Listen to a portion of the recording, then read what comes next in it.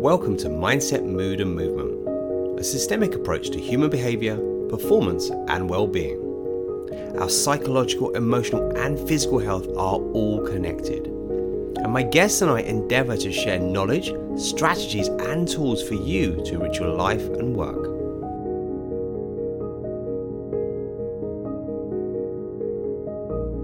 Hello and welcome. Today I have a guest, Lianne, who's joining me to discuss something really important and very salient at the moment, which is why human connection in the workplace really matters. Now, Lianne she does a multitude of things. She's an author, a speaker, a trainer. She's worked with therapeutic work. Now she runs a company called Beam Reset. It's a problem when you read stuff. All right, resetting at 30 seconds. Hello and welcome. Today, I am joined. It doesn't work. Okay, reset. 40 seconds. Hello and welcome. Today, we are looking at why real human connection in the workplace matters. I'm joined by my guest, Lianne Weaver, and Lianne is an author, speaker, trainer, and therapeutic coach.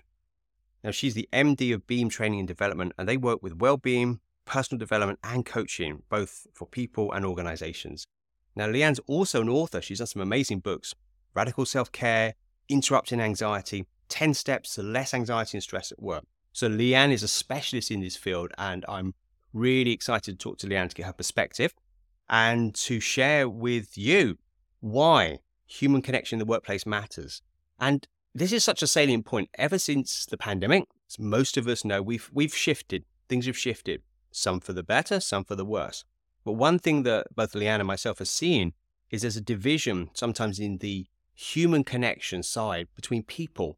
And there are issues that are coming out with this, and we're going to cover these today. Let's welcome Lianne. Good to see you, Lianne. Hey. Hi, Sal. Thank you for having me.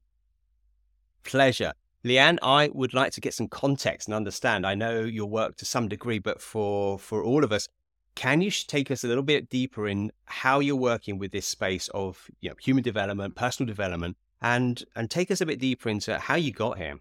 Okay, so my journey, like many people, is really varied. So certainly if I look back at kind of 18-year-old me, she wouldn't have even imagined that what I'm doing now was even an option, let alone, being able to do it. So I did a degree in educational psychology, really loved understanding pedagogy and the human psyche. And at that point, I thought I wanted to do play therapy. So working with children who were struggling through the medium of play. I did a course on play therapy after I graduated, but I got a mortgage at 18. So, that's kind of giving my age away because, you can't get a mortgage at 18 anymore. But it was in the glory days of houses being much more affordable. And I'd bought a house and I had a mortgage to pay. So once I graduated, I also just needed to work and earn money. So I went into a finance company and they sponsored me to do a postgrad in HRM. So I really enjoyed that. Enjoyed, again, working with people, understanding what makes them tick. Did a lot of training as well. And I worked for a MD who I can only really describe as really inappropriate. He was every kind of ist that there was. This was kind of 20 odd years ago. And he took me for lunch one day and he said, "Lianne, you've got a really bright future here. Just don't get pregnant." That is, to say inappropriate doesn't even cut it, does it? Exactly. Gosh. And as irony would have it, little did I know at that exact lunch I was pregnant. So I'm chuckling because it is a delicious irony. It really is. How did you deal with that? Kept it quiet for quite a while. Was really kind of, I felt like I was in a kind of no-win situation. I was working sort of 14-hour days. It was all very career-focused and drive. And I also had all of those maternal instincts kicking in of I want to be a mum and I want to stay at home with my child. And so I decided that once I had my daughter, in my naivety, because I was quite young, I thought, well, I'll take a year out of work. And then after a year, kids are fairly self-sufficient, was my naive thought. So I did that and pretty soon realized that that wasn't the case. And so I started to look at going back into HR. In those days, the idea of doing HR flexibly or from home was just, you can't do that. You have to be where the people are. It was very people-centric. And so I thought, okay, well, I need to walk away from that career and just do something to bring money in. So for a few years while my daughter was little, I did things like telephone appointment making. I held candle parties where you buy loads of candles and you try and flog them to your mates. Anything really to just bring in extra money. And then I thought, again, my second bit of naivety, once she goes to school, I'll be able to get back into my career. Once she went to school, she had 13 weeks holiday. They get ill all the time when they first start school. You've only got 9 till 3 anyway as a window. So that was the second kind of turning point for me. And I decided that I needed to retrain in a career that would be much more flexible. And I did what I think most of us have done at some point in our lives, and it usually backfires, is I did the sensible thing rather than anything my heart or my gut was telling me. And the sensible thing was I decided to study bookkeeping because I could be a bookkeeper from home and work it around. I did that. I'm really good at learning, Sal. Like I'm an avid learner, avid reader, and I'm good at kind of absorbing and assimilating information. However, I hated doing bookkeeping, but I carried on. And so I did the accounting technician exams as well. And I became an accountant, and I set up a bookkeeping and accountancy practice. And I would have clients come into me and they would tell me about the argument they'd had with their wife or the troubles they were having with their kids or the worries they had with their money. And I would sit for hours and help them, which made me quite popular as an accountant because I was really helpful. But it actually didn't make me popular with the bank manager because that doesn't earn you money as an accountant. So I did pretty much everything I could to avoid putting numbers in boxes, and I just wanted to be around people. That then made me realize that this just wasn't for me. I felt a real kind of heaviness in my body. I could feel that I wasn't doing what I meant to do. And I made a big life change in 2010, and I stepped away from pretty much everything and decided that I was going to retrain. And the thing that had always excited me was understanding and helping people. So I retrained in initially holistic therapies. So I did things like my Reiki, I did aromatherapy, I did massage, things like that. And I set up a holistic therapy practice.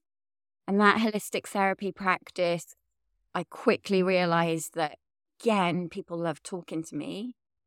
And I didn't particularly like touching strangers, and I much preferred talking to them. And so I started to study talking therapies. So hypnotherapy, EFT, coaching, meditation teacher. And I started to use that, and I got asked to go into companies to speak. And I did that. And the first company I spoke at, it went down really well. And then the man who had organized it came up to me at the end and said, "That was brilliant. Do you run courses?" And I went, "Mm-hmm." Of course I do. And so he said, "Great. Email me details of your courses when you get back home." I was like, "Okay." So I very quickly sent him the brief of 3 courses. They were all going to be the same. He picked the middle one, obviously, and invited me in. And that was a 6-week course on resilience. And I went and I delivered that, and it had amazing feedback and really positive results. And that basically just grew. And over the last decade or so, I've grown that business from just a sole trader into a limited company. Last year, we worked in 43 countries, delivering training in person, online, and e-learning. I still do one-to-one therapies as well. I've learned lots of additional therapies since then. So I use things like havening, a lot of breath work as well. We love breath work at Beam. And I brought my husband into the business. So it got to a stage in 2019 where the business had grown quite a lot. I had some associate trainers, but I was getting to a stage where I had to make a decision of, do I carry on training myself or do I manage the business? And the training bit is the bit that lights me up. Managing the business is like, I just need to do it. Tom at the time was a project manager. His contract was coming to an end. And I was thinking, well, this kind of might be perfect timing. So he went from project managing in construction to project managing at Beam. And then over the last 4 years, he's reskilled as well. So he's an NLP practitioner, timeline coach, breathwork, things like that as well. And so we run this together. And our mission is, it doesn't matter if we're having, a one-to-one therapy session, if I'm speaking to hundreds of people on stage, the mission is always that we give people tools to help them feel better at the end of it. Really practical tools. So the books I've written are very tool-focused books as well. Wow, that's what a journey, and thank you for sharing. It's really nice to hear because a lot of my listeners will be some of the business owners, some professionals, some are kind of moving into that space, and it's so curious, isn't it, when we're younger or perhaps naive for whatever reason, that we don't know options are available, and we do the obvious things such as go steady, be safe, and there's a place for that. Let's not throw that out. But sometimes there's that rub, isn't there, when something doesn't feel right. Like you're a bookkeeper and you want to be working with people, and intriguing, your body spoke to you. I mean, I work with the body a lot in my practice of personal development. What our body feels and says somatically and all those sensations gives us feedback. It's so important we listen. Because otherwise it can scream. So I'm delighted to hear that you listen. Well, I've had both. Yeah. Me too. And it's actually vital. Now, of course, that's given you a beautiful, eclectic understanding of people. It sounded like your early experience with an IST boss was quite negative.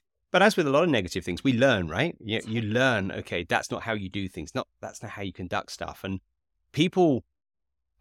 we vibe, literally. We have vibrations, as you probably well aware, and how we are resonating, our mental state, emotional state, physical state, that absolutely impacts people. And if we don't take care of that, if our mind is one of fear, one of selfishness, whatever that might be, that's going to affect your colleagues, your team, your co-workers, whatever that is. And this is vital. Now, of course, you have so much experience with delivering all these pieces of work into organizations, into groups of people.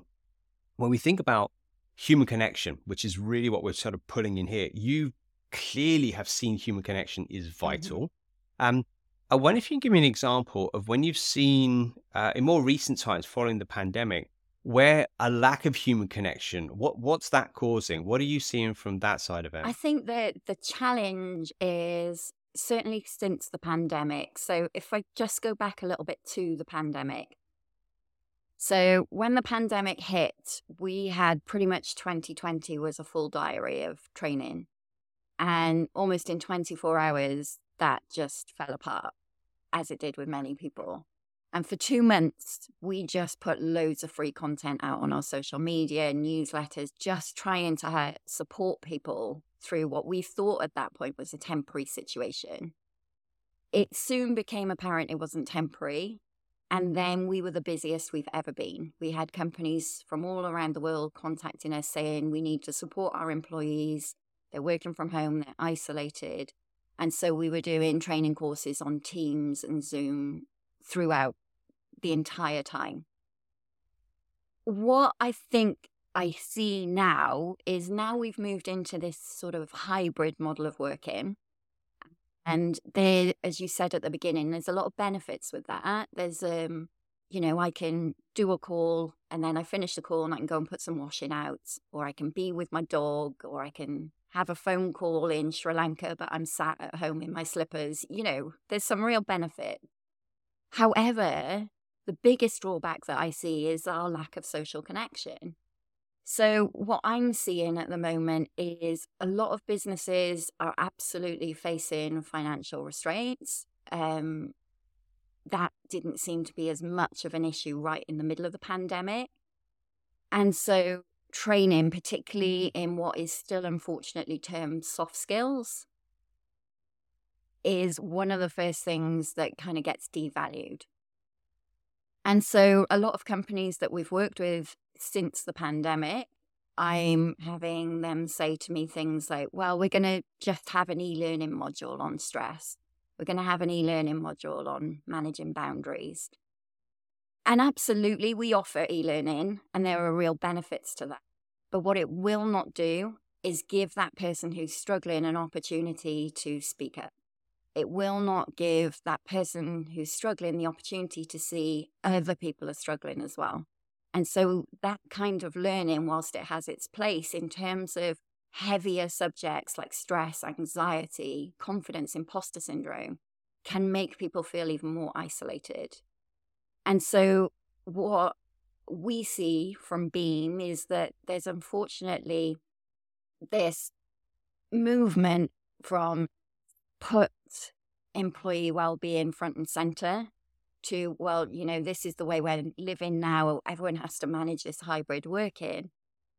And so it isn't seen as much as a priority because the pandemic is over.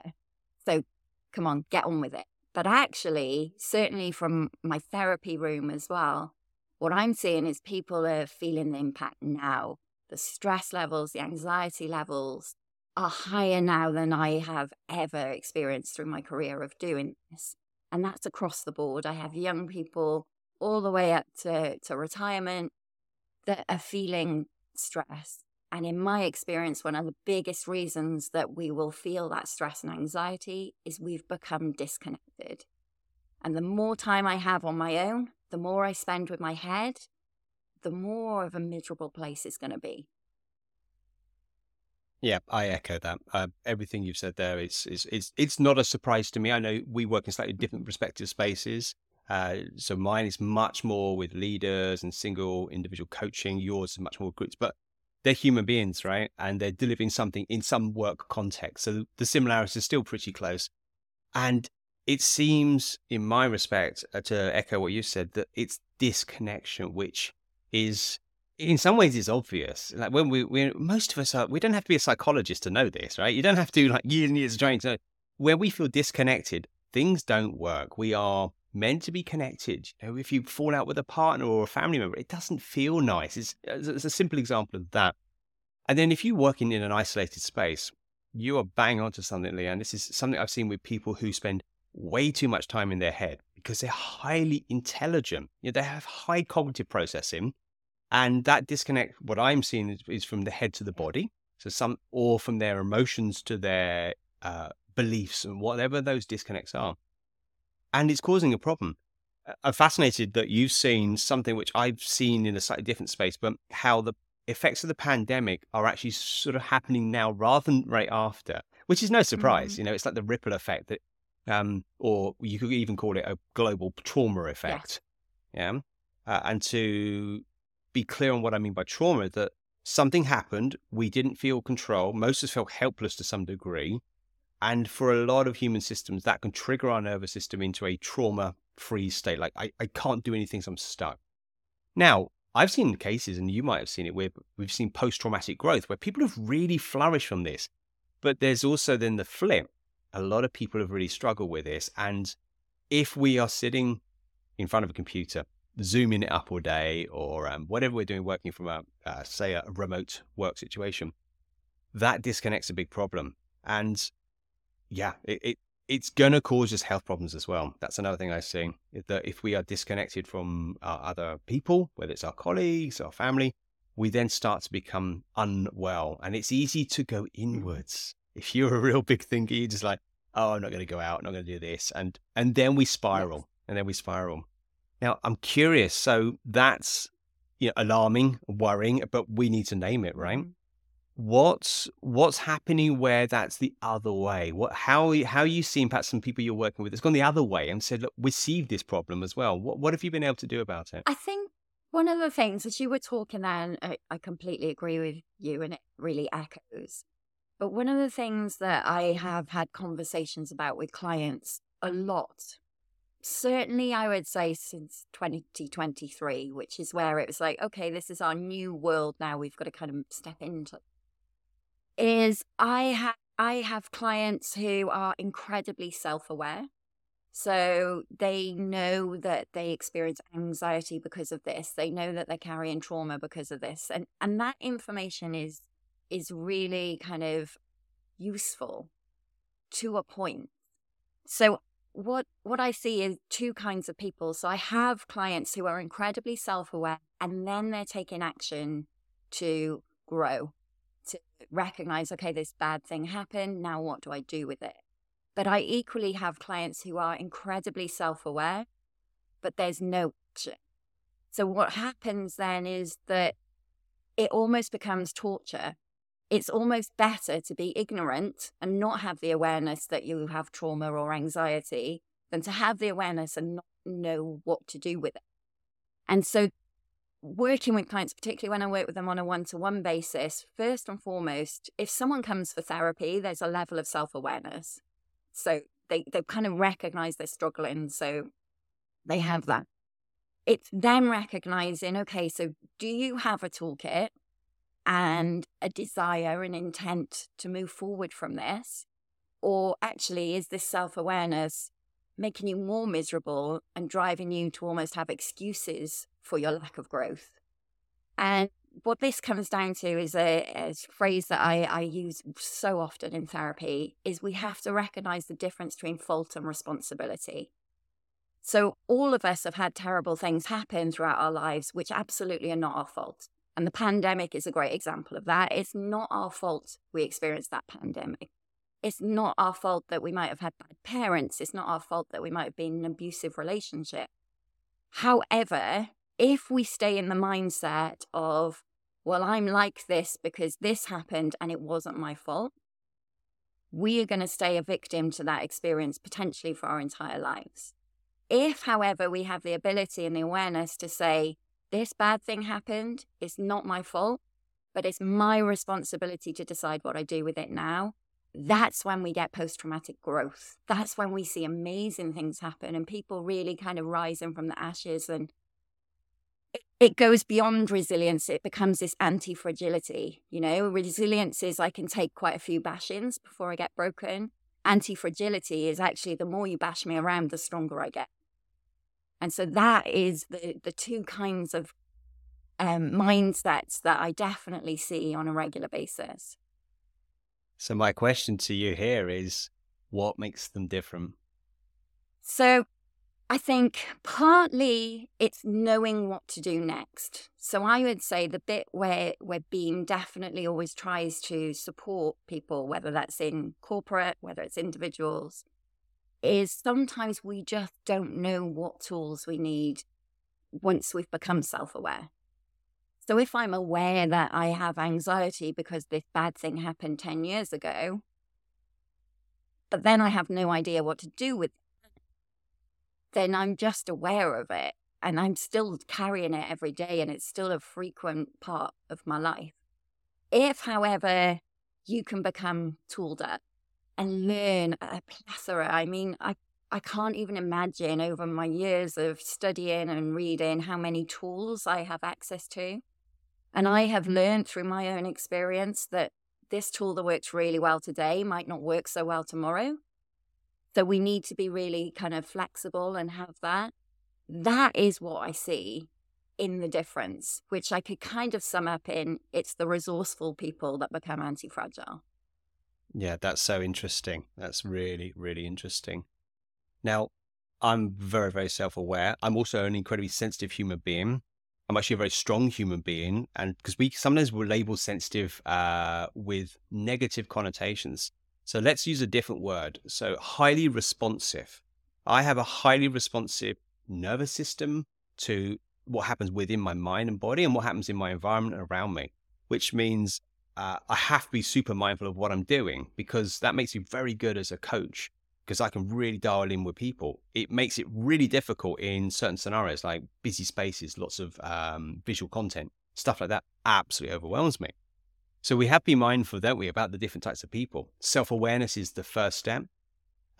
Understanding the distinction between fault, blame, let's say the victim archetype one can take, and then responsibility, understanding, and the desire to move forward. Perhaps whatever archetype we can call that, the person who takes action, the person who chooses to change. what I find really interesting, and a bounce a phrase to you, I see psychological homeostasis. So homeostasis is our body's natural state that it rebalances, and the blood chemistry and all that keeps it steady. What I've noticed is that a lot of people can get in psychological homeostasis, and it becomes our identity. I've got anxiety, which, by the way, is incorrect. There's no such thing as anxiety. It's an experience. It's a moving neurological, psycho-neurological, biological thing. It's all this stuff going on. But actually, if we start labeling, like, I'm an anxious person, or I'm a stressed worker, we start to become an identity connection, or have an identity connection to it. And I do wonder if this is some of the stickiness of these problems that I see with when helping people with change, and maybe you're seeing.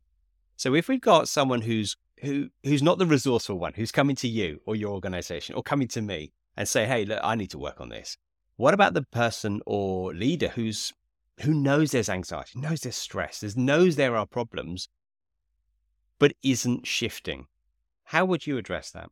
So I think, first of all, your point about sort of personifying a condition, it's something that I tell people so often. We're so quick to sort of talk about my anxiety, my stress. And as soon as you take ownership of it, now I have to care for it. Now I have to have it. I have to feed it. I have to look after it.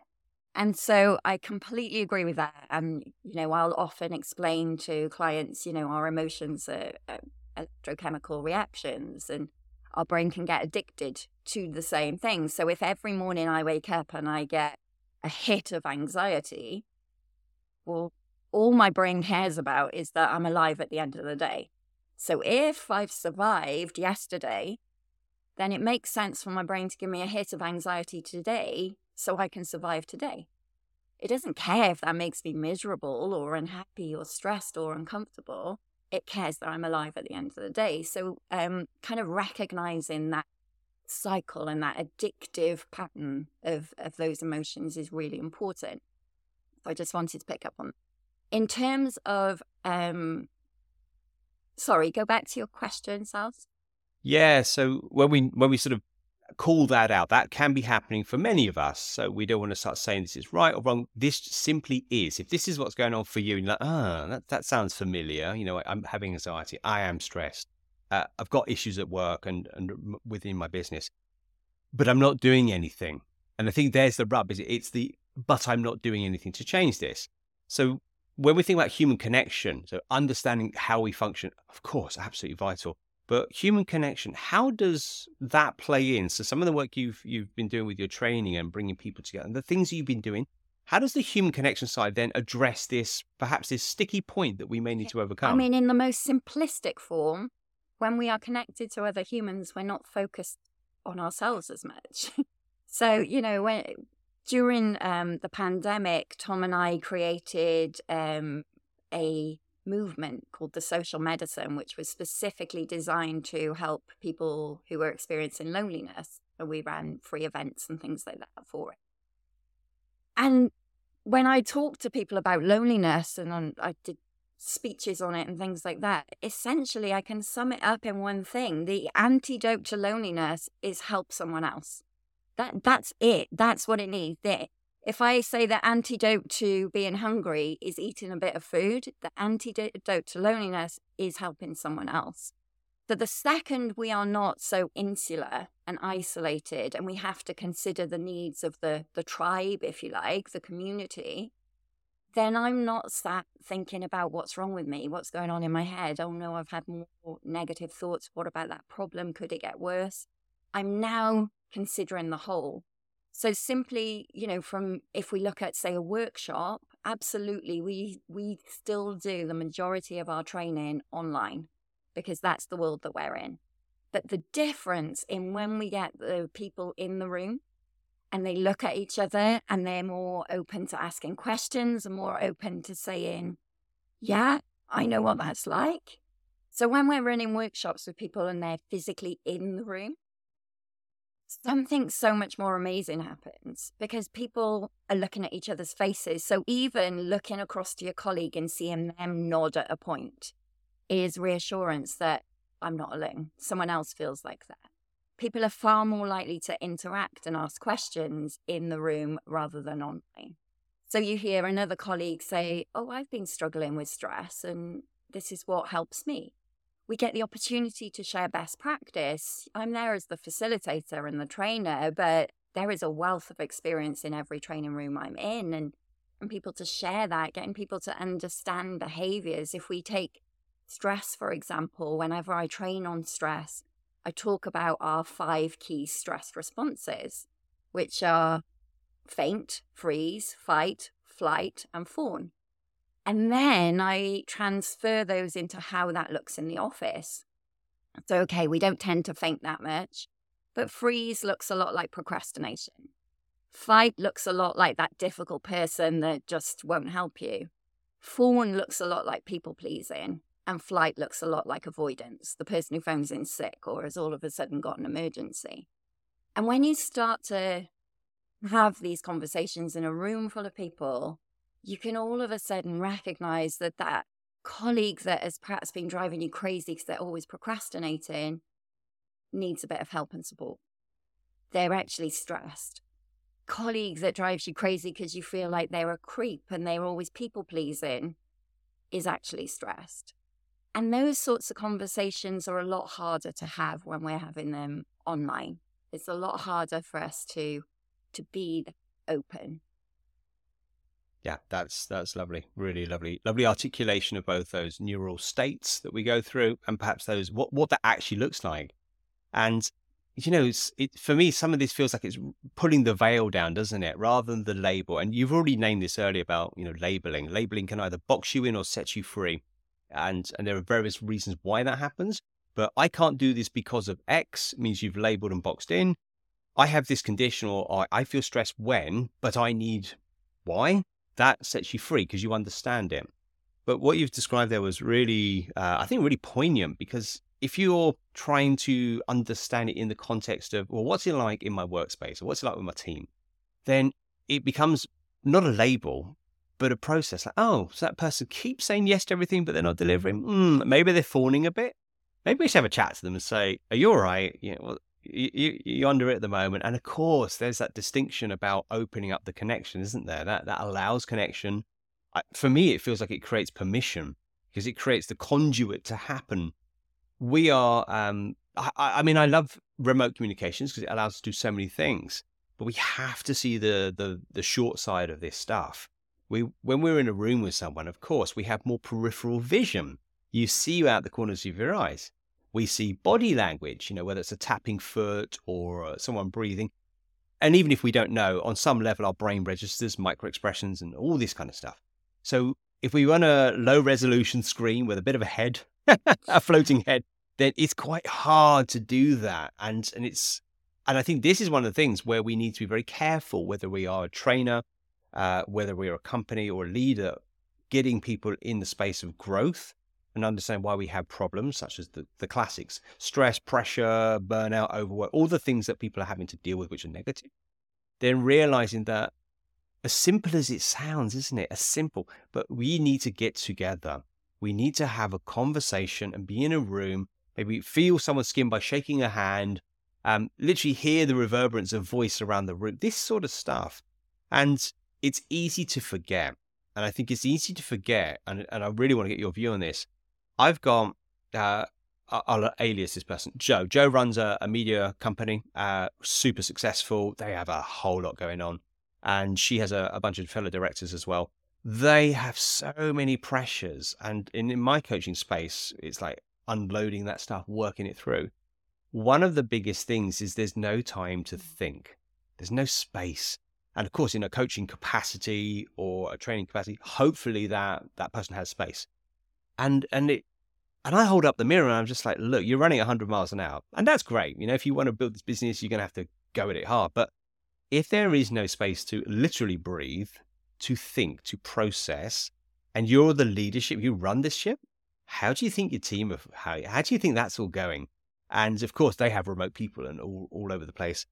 And they have problems. They have disconnect in their organization. And this particular person is doing very, very well at bringing connection back.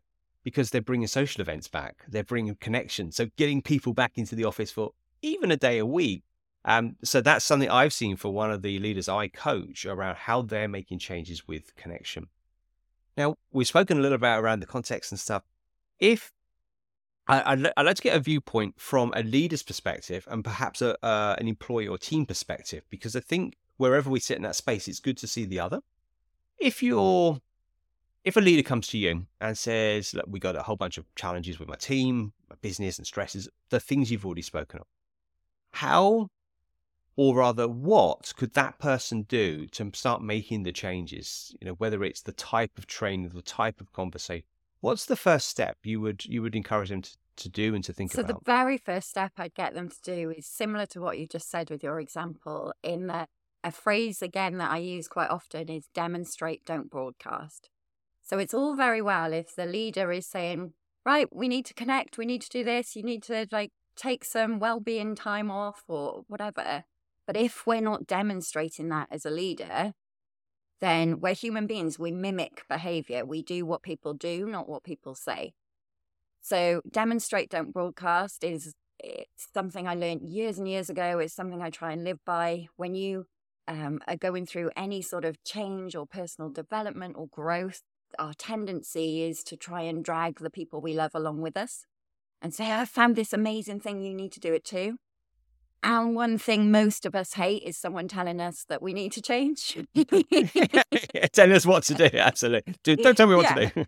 So, but if you just show people, so something that I talk about a lot is recovery breaks. So for example, with that Joe that you talked about. So there was research conducted by someone called Sean Acor in the States. And they found that almost without exception, people that reached clinical burnout didn't take recovery breaks. However, when people take recovery breaks, they can produce and persist so much longer than someone who doesn't. And it's defined in two ways. So a recovery break is internal recovery and external recovery. So internal recovery is working with our ultradian rhythms, which is the kind of energy and pattern of our brain waves. And our brains can only perform at a maximum level for about 90 minutes. And after 90 minutes, we become sluggish, forgetful. It's just harder. They found that if we take even something as short as a 3 to 5 minute break every 90 minutes, where we use our brain in a different way, so we perhaps step away from the computer and we do some breathing exercises, or we play with the dog, or we even playing a game on your phone, something totally that is using your brain in a different way. When we come back, we're refreshed and we're able to produce more and produce better quality. And then there's external recovery. And external recovery is taking a 60 to 90 minute break at the end of a mentally taxing period. And so if, for example, you've had a really challenging day at work, it's having 60 to 90 minutes to decompress. So essentially is anything that gets us in this wonderful flow state. So exercise, music, creativity, cooking, gardening, anything that gets us into that flow state where we're using our brain in a different way gives us the opportunity to recover and to recharge. And I think one of the things that I see in all people, not just leaders, but certainly those leaders that feel the demands and pressure, is they think that rest is recovery, and rest is not recovery. So they've had a challenging week, and so they decide to just lay on the sofa watching Netflix all weekend, and it comes up with that message checking you're still alive, and you're just like, yep, another box set. The problem with that is that's physical, because I can be laying on the sofa watching box set after box set, but that doesn't mean my brain is resting. I'm physically resting. Recovery is about mentally resting. So it's about using our brain in a different way that gives it the opportunity to just kind of like doing exercise. If you go to the gym and all you do is squats, you're going to do more harm than good. It's using different parts of the brain. So I would say demonstrate, don't broadcast. And the first thing you demonstrate is taking recovery breaks and encouraging your team to do that. What absolute gold. I mean, it's absolute gold. I too have studied the ultradium, circadian, all the rhythms of the body. And I basically do a coaching process with time and how to be most effective with some of my people I coach, because we have these rhythms. But to echo what you said, it was Dr. Ernest Rossi. I studied under someone who studied under him, and he did a lot of work of this in the therapeutic context, and noticed that most people benefit from a 90-minute session, not an hour, in coaching or therapy. He was pretty around therapy. And our brain actually goes into the waves. So if you're interested in brain waves, they actually change into a almost trancey state. So this is an absolute must. And I'm just going to push this forward, because if we're doing back-to-back meetings, back-to-back sessions, and we haven't had a recovery break, the system doesn't work that way. And you can't beat the system because it will break. And the system is your brain and your body. Don't try and beat it, work with it. That's, again, I would echo that. That's starting to reconnect as well. That in the theme of reconnection, that's finding reconnection. And well, my go-to is movement. Yeah, okay, I move all the time. I push this. I'm like, look, everyone's got to move because of all these different things. But if we are in our head a lot, if you are a very analytic, cognitive person, if you have a knowledge worker, if you're a knowledge worker of sorts, and a lot of people I work with are, and we're doing knowledge work now into some degree. Shift your awareness and your experience and your energy into a different work. So nothing beats, and I love doing heavy weights and something like that. Nothing beats going into the body and working there or connecting there. And you're right, disconnecting with whether it's alcohol, whether it's TV, you're still being stimulated mentally. Yeah. So basically it's like trying to put the fire out with petrol. Bad idea. Yeah. Don't do it. So they're a really good thing. And so interesting, that statement about demonstrate, don't, what was it? Please remind me of the phrase. Demonstrate, don't broadcast. Demonstrate, don't broadcast. Beautiful. So important. Because for me, that's about self-leadership and self-connection. If you are a leader and you are not modeling or demonstrating, as you said, what to do and how to do it, how can you expect your colleagues and your team to do it? This is responsibility, which you said a little while ago. This is responsibility number one. Love that. Perhaps we could turn our lens of attention onto if you're an employee or team member of some kind, and perhaps you're not at C-suite or leadership level. What's the experience like for that person or these people? And how can we build connection, that human connection in that space? I think one of the biggest things that I would come to there is embracing self-reliance. I think a lot of us have given our power away, whether that's with our physical health or our mental health, in expecting, well, if it breaks, I can take a tablet to fix it, or if there's a problem at work, I can go to HR to fix it. And of course, we have those systems in place when we really need them. But a lot of the time, we have the solutions within us. So instead of waiting for permission to take a break, set those boundaries in place that this is what I do. I do not have my lunch at my desk. I always finish by X PM. And setting those, we run a course on home and work boundaries. And we talk about how, I don't know if you've read Cal Newport's Deep Work. It's a brilliant book. Yes, I've seen it, really good book. And he talks about setting firm boundaries. And when he finishes the day, he literally has a shutdown process, which is he writes a to-do list ready for the next day. So everything's out of his brain. He writes that to-do list. And then the very last thing he does is he shuts down his computer, and out loud, he says, shutdown complete. So there's this constant trigger that's it. I'm not stepping away from my computer and then picking up my phone to check my emails in an hour's time. I'm not stepping away from my computer and eating a meal with my kids and thinking about the project I've got to do tomorrow. It's having that all on, all off mentality. And one of the biggest impacts of stress in the workplace is this kind of attention residue, that we're never all on or all off. And working from home particularly, whilst I see loads of benefits, it has that negative of, if I'm sat here and I'm working, but then I'm thinking, well, the sky's cleared up, I could put some washing out. As simple as that little thought is, it's not causing me stress, it's taking my attention away. So now I have a bit of attention on my washing. So I'm not fully on with my work. And so again, going back to these 90-minute cycles, what's useful is to say, right, for 90 minutes, my phone is out of the way. I'm focusing on this, and then I'm going to give myself a break. And you will get so much more done in a much healthier way than if you're zipping in and out. Equally, how many of us will have finished work and we're with our family, we're doing something enjoyable, but we're thinking about what we've got to do the next day with work. So we haven't got full attention on our downtime as well as our work time.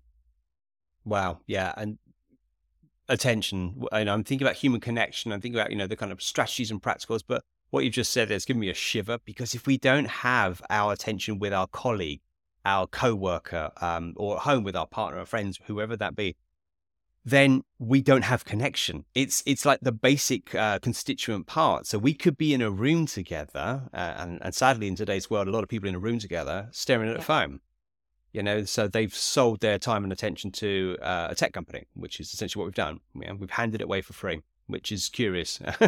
Unfortunately, it's addictive, it's cultural, and that's a whole other podcast. But if we don't have our attention clean and clear, and you're that attention residue, as you say, then we are already compromising human connection because of that. And I think it's really nice, isn't it, to see those processes and what those things do and how the impact of, I'll just quickly check email. No, be with your colleague, go have some lunch, have a cup of coffee, or talk about a project. Don't talk about a project and email. It's really curious how we need attention first and foremost to then make the glue between people come together. So that's a really, I think, such a vital point. Easy to forget as well. And we're all guilty of it. There was one study and it suggested that even just looking at your phone, so it beeps and you just look at the screen, you haven't touched it, you haven't picked it up, it takes 24 minutes to get back into that flow that you were in. I've seen the study. Yeah, it's crazy, isn't it? I know. If anyone who's just what? So I'm just trying to remember which university it is. It could be Berkeley. Anyway, we'll find it and we'll put it in the show notes. But it was 23 minutes and something seconds. So let's round up 24 minutes. 24 minutes. I don't have 24 minutes to give away to something unhelpful, like, I don't know, let's say an Instagram alert or whatever it is unhelpful, or someone that's coming in because you haven't got boundaries. Then that starts to put a wedge, doesn't it? A divide between our attention and then between our human connection. So human connection needs, for me, it needs attention.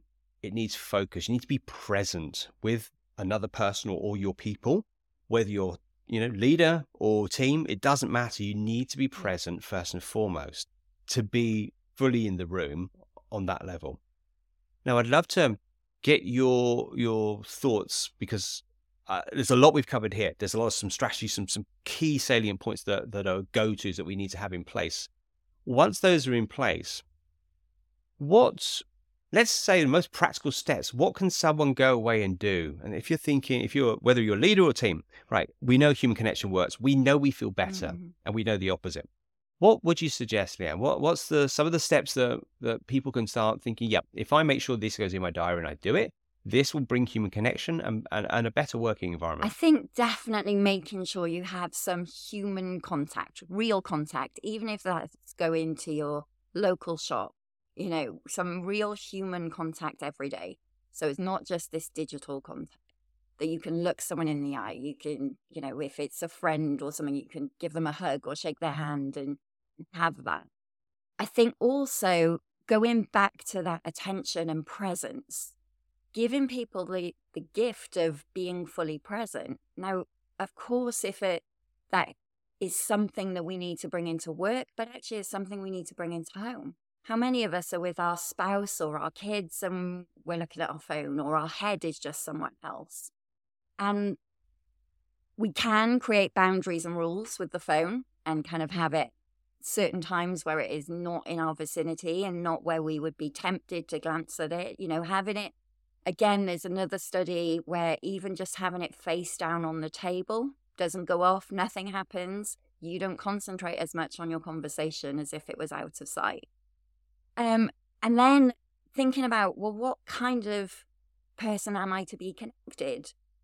What kind of communicator am I? Most of us are really terrible listeners, and I'll frequently tell people hearing isn't listening. So most of us, unfortunately, listen with the intent of replying. So I manage to get human connection, and I bump into you, Sal, and I say, how was your weekend? You say, I went for a lovely meal. And before I've even heard what you say after that, I think, I went for a meal. I'm going to tell him about that. And so I'm instantly having a conversation with myself instead of you. There's a course I do on communication, and one of the final exercises we do in there is that a person has to say a sentence, and the next person has to use their last word as their first word, so they fully listen. So you're not constructing your reply because you have no idea where it's going to go. And just challenging yourself. Now, a way that I often teach that is using a therapeutic term. And the therapeutic term is that you practice the pause. So as a therapist, usually someone will come into my therapy room and I'll say, so how are you doing? And they give me the stock reply that they've given everyone else, which is, yeah, not bad, or fine, thanks. Yeah, it's pretty good. That's the stock reply. Now, if they really were pretty good, then the chances are they're not coming for therapy. If I was terrible at my job, I could then go, oh, great, you good? Okay, well, get in touch. I'll see you. Goodbye. Obviously, that's not the case. So what I've learned is to practice the pause, which is to not leave a really uncomfortable silence, but to also not jump in. And one of the things I've learned is that it's the second thing people say that is most important. So they will say, yeah, not bad, thanks. And I will nod, or I'll give little kind of words of encouragement, but I am not going to fill it in because you're in therapy and it's not about me. I'm not going to talk about my week. And then they go, oh, well, actually, I've been really upset this week. Actually, this really tricky thing is going on and I don't know how to deal with it. And that's when you get real connection. And if we think about it, most of the time, when I told you my journey, the builder that was coming in to tell me about his marriage problems when I was an accountant, the person who'd booked in for an aromatherapy massage that was telling me about challenges they had with their children, they weren't really coming for their accountancy or for their massage. They were coming to have human connection, to be listened to. And I really think it is one of the biggest gifts we can give anyone is to hold that space and allow them to be truly listened to, not just hearing you. I'm listening to you, and this is about you, not me. And I think if we did that in all of our relationships, we would see our relationships really grow and blossom. We would be better parents, better partners, better friends, better leaders, better managers, better employees. Amazing. I'm really struck by that. It's stuff I know. It's stuff I work with my own sort of coaching and performance around people, that actually we need to be steady. We need to be able to be calmer within, connected within, and we need to really connect with another. And that doesn't happen if the mind is busy. We're rushing around like whatever. We are looking to jump straight in. And what you just said there it just felt so natural. Like, yeah, of course. Isn't that lovely? It's like, that's what I want. And most of the time I do that. I don't do it all the time because I'm human. I get it wrong. Like most people do. We sometimes are busy, but salient, vital, and in perhaps many ways, points that we all know. And what I love, I don't know about your experience, Lianne, but my experience of doing a lot of clever psychology and deep practice around that, often the most powerful stuff is the stuff we implicitly know as a human being when we are quieter and steadier and calmer, and we are in a good place. We know that we want to hear someone and be heard. And that creates connection, and connection really helps, whether it's family, whether it's your business. So it kind of goes like, let's start at the beginning, right? Start at number one. How are you doing? What are those processes? And then connecting to number two, the other, through a clear, open space. And then, of course, that's a ripple effect. If we're able to model that, certainly as a leader in any context, that's modeling that wonderful ripple effect of what can create good human connection. Wow, such good, strong, massive points here. I have one last question. What's your go-to for you personally? That's your way of remembering to do what you've covered so eloquently today. But what's your go-to to remember that this stuff matters and this helps you connect? What do you do? So two things came up when you said that. So one is what I've already touched upon, which is not just to have awareness, I need action. So being aware of my stress or my challenging relationship or some anxiety, whatever it is, isn't enough. And then what? And I will very frequently say to myself and to clients, and then what? Really important, right? But that's definitely one. But then in the most simplistic of terms, my go-to to remind me to slow down, to connect, to be present is the breath. Because I've always got it with me. And it's our breath that is one of the first indicators that will tell your brain whether your environment is safe or threatening. It's the thing that changes in a split millisecond if I'm feeling anxious, if I'm feeling relaxed. And the great thing is I can control my breath. So if I am having a conversation with someone and I recognize that my head has started to race somewhere else, then I come back and I just slow my breathing down and make myself fully present. And I will I'll do it in my therapy chair. I will take some deep breaths and I'll press my feet into the ground. And then here I am back in the room, fully present. But I'll do that with my husband. I'll do that with my mother. I'll do that with anyone. And so those two are the first things that I turn to before I then go into the toolkit and get anything and everything else out. It's the breath and then what? Beautiful. We need the right key to open the door, huh? Absolutely. And it doesn't always work the same time. No, and I think this is the important thing, but it's like if it works most of the time and it's a really simple strategy, it's remember the breath. Oh yeah. Remember and what action? What have I got to do? Beautiful. Really well articulated. Thank you so much for sharing your thoughts and summary experience around work, connection, the workplace, and of course you've gone deeper into human connection. So I'm deeply grateful for all that you've shared. Of course, we shall put Lianne's details in the show notes. If you want to get in touch with Lianne or myself, they'll be all in show notes.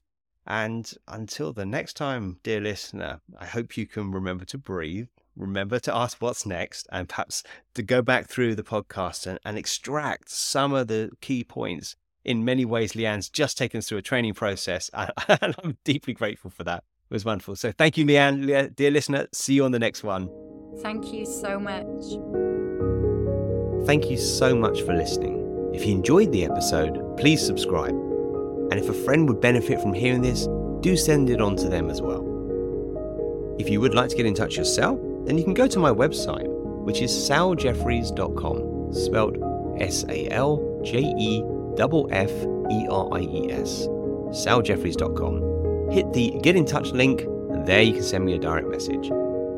If you'd like to go one step further and learn whether coaching can help you overcome a challenge or a block in your life, then do reach out and I offer a call where we can discuss how this may be able to help you. Until the next time, take care.